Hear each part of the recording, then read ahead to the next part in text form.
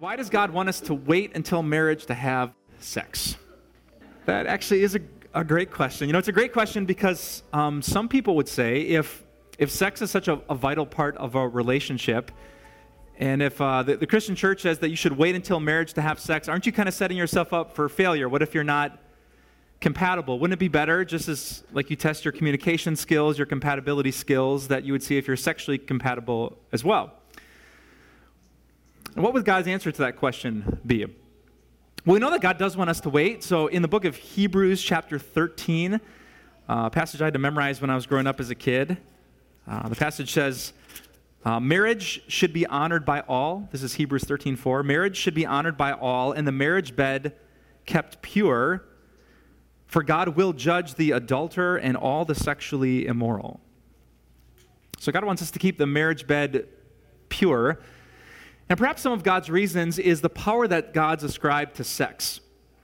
There's a movie I saw about a decade ago. I have no clue what it was about. It's called Vanilla Sky. I think Tom Cruise and who else was in that movie? Cameron Diaz. And they hook up afterwards, and Tom Cruise just wants it to be sex with no strings attached. And Cameron Diaz says this classic line to him. She says, "Don't you know that when you make love to someone, your body makes a promise that you can't take back?" It's almost like if you think sex is just something you do, no, God designed it to glue two people together. I've learned this in my work trying to help people escape addictions to pornography, that the chemicals that are released in your brain during a sexual encounter are not just for pleasure, as if sex could really be with no strings attached, but it actually works to bond two people together. There's a chemical called oxytocin. Ever heard of that before? It's produced in a woman's body in mass amounts when she breastfeeds her baby, so there's this incredible bond between her and her child. The same chemical is released when two people enjoy sex together, that they just have this incredible bond. This wasn't just something that we do for fun. This is something meant to cement the relationship. So when done right, God has meant sex to be something that doesn't just feel good for a husband and wife. It bonds them together in a good relationship until death do them part. But now think, what happens if we take sex outside of marriage? We end up bonding ourselves to someone who might not actually be good for us. This happens all the time, right?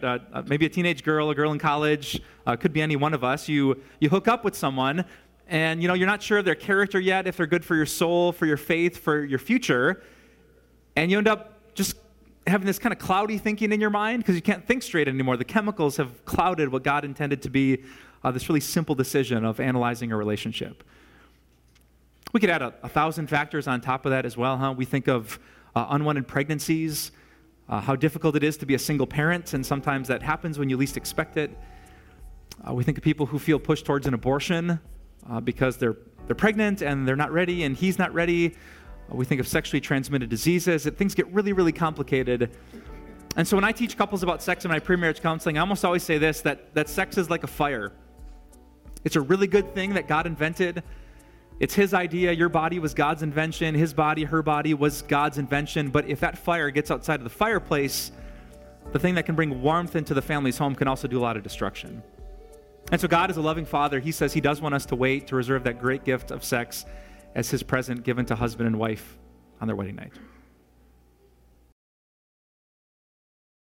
We hear that we shouldn't be angry, that anger isn't a fruit of the Spirit.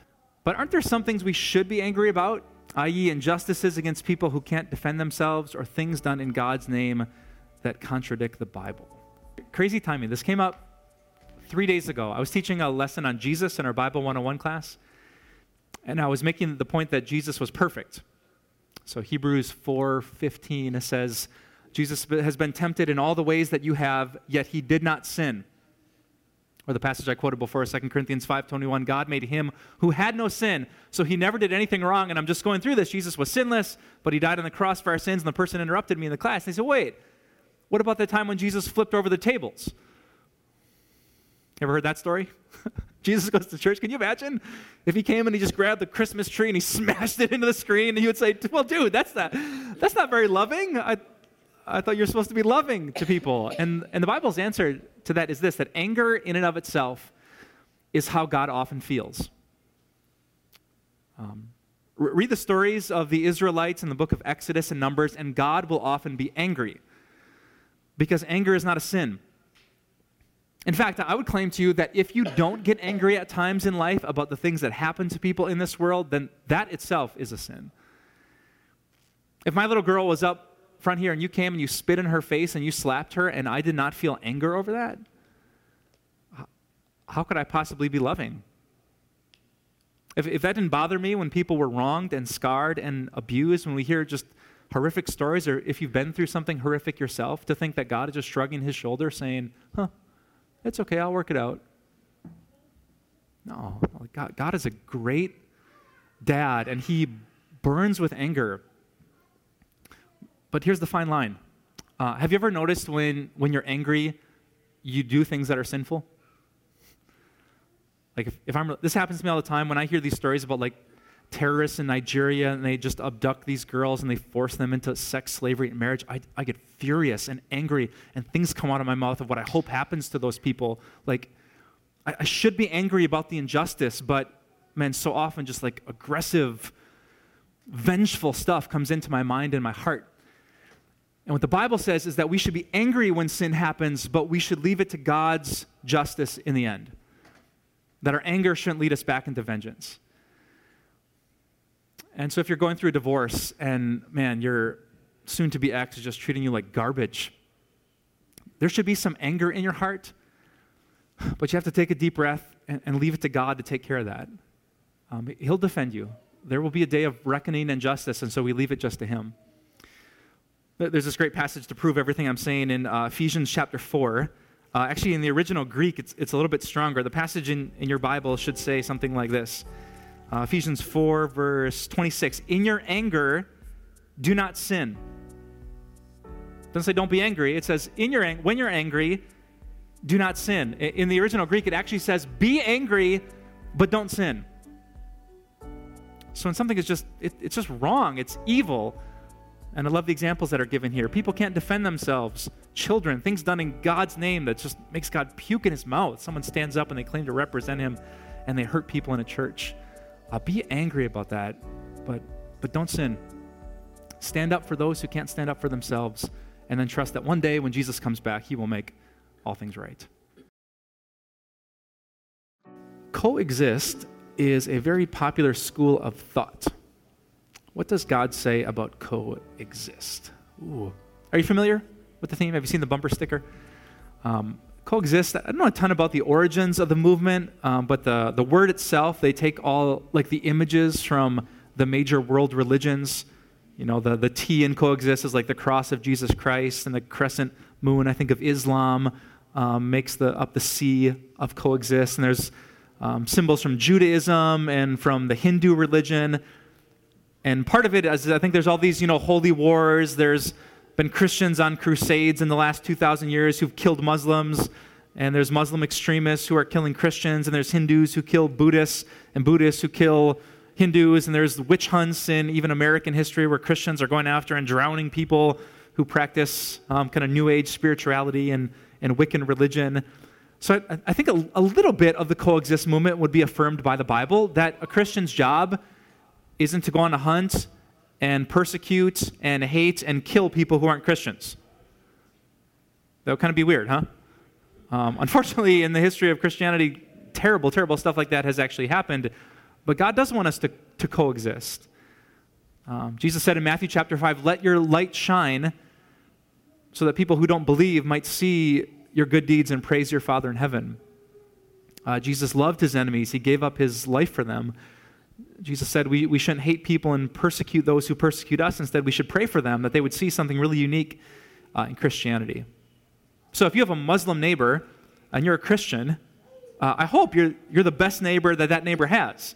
We're going to coexist and we're going to live a life of patience and love. Now, the one spot maybe where that school of thought would not jive with Jesus' teachings is that if by coexist we mean that all religions are equal, Jesus just couldn't have it. Jesus said in John 14, verse 6, I am the way, and no one comes to the Father except through me. All other religions that rely on karma or on good deeds, or Islam is when you die, Allah puts your good stuff here and your bad stuff here, and it better be like this, otherwise you're condemned. Hindu has the teaching of karma, that you do enough good works, so you can escape the cycle of bad reincarnation. Buddhism has the idea of nirvana, that if you're a good enough person and clear your mind from the evils of this world, so it's all about you. And Jesus knew that was a toxic way to view God. You would always minimize the sins that you commit. You would always think too much of the good works that you do. So instead, he was insistent that the only way to actually get into the presence of God, who's perfect and good, is by grace, by pure gift. And so Jesus said, no. If you try to earn it, you don't get it. If you fall on your knees and confess your sin and reach out your hands to a merciful God, you'll get more than you ever imagine. So if coexist says that Jesus was wrong, then Jesus doesn't value coexist. But should we be tolerant and loving of our neighbors no matter what they believe? Jesus' answer would be absolutely. How do you know that God is real? If you've never wrestled with that, I'm not sure if you've thought deeply about it, huh? Lots of us were raised just believing that there is a God, but God is unique in the fact that he is spirit. Jesus said that in John chapter 4, God is spirit. So you can't necessarily see him or talk to him. So what makes God different than all these other characters of fantasy? How do we know for sure? The Bible would give 2, if not 3, really concrete answers to that question. The first would be in the book of Romans. So Romans chapter 1, verse 20. It admits that God is invisible, but it says this: since the creation of the world, God's invisible qualities, his eternal power and divine nature have been clearly seen, being understood from what has been made. So God would say, look at the complex world that we live in, and you will see evidence that a God is real. Sometimes this is called the watchmaker theory. If you were walking through the woods and you saw a watch laying there in the ground, you would not assume, the winds just blew enough times over the right angles and dirt assembled, and there's a watch. You'd say, no, this is so complex, someone had to handcraft this.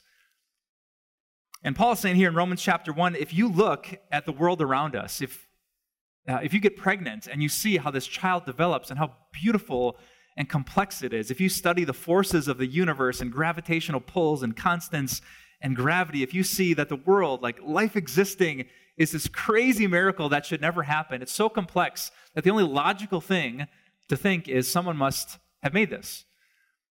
There must be something bigger than people just like me. There must be a God. And the Bible's second answer to that question actually comes on the next page in my Bible, Romans chapter 2, verse 14. It says that people who didn't grow up with the Bible, maybe they've never read it, they somehow know this difference between right and wrong, which is sometimes called the argument from moral standards or moral absolutes. So if we would all agree that it's wrong for me to walk up to someone here in the front row and punch them square in the face, the question would be, well, why would we all think that? Unless there was something wired in us by God himself.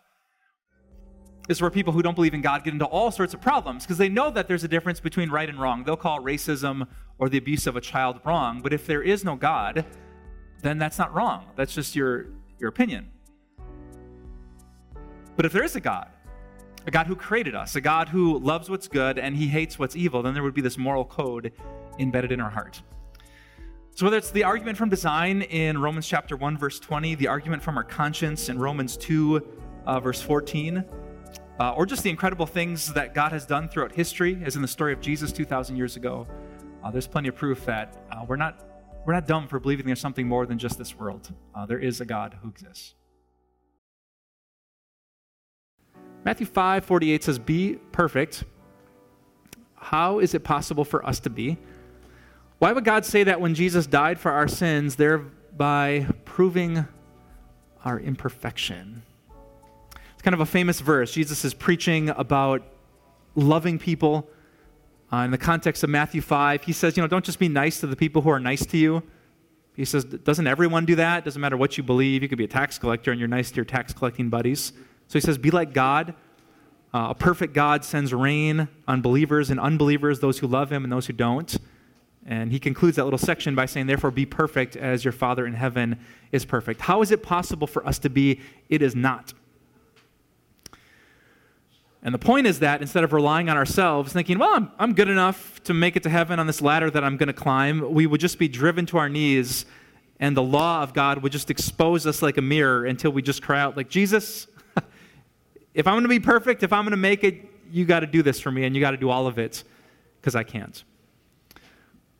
And so these are the two great teachings called the law and the gospel. Romans chapter 3, verse 20 says, no one will be righteous in God's sight by observing the law. Rather, through the law, we become conscious of sin. Right? So passages like that make us think like, oh my, I can't do this. Exactly.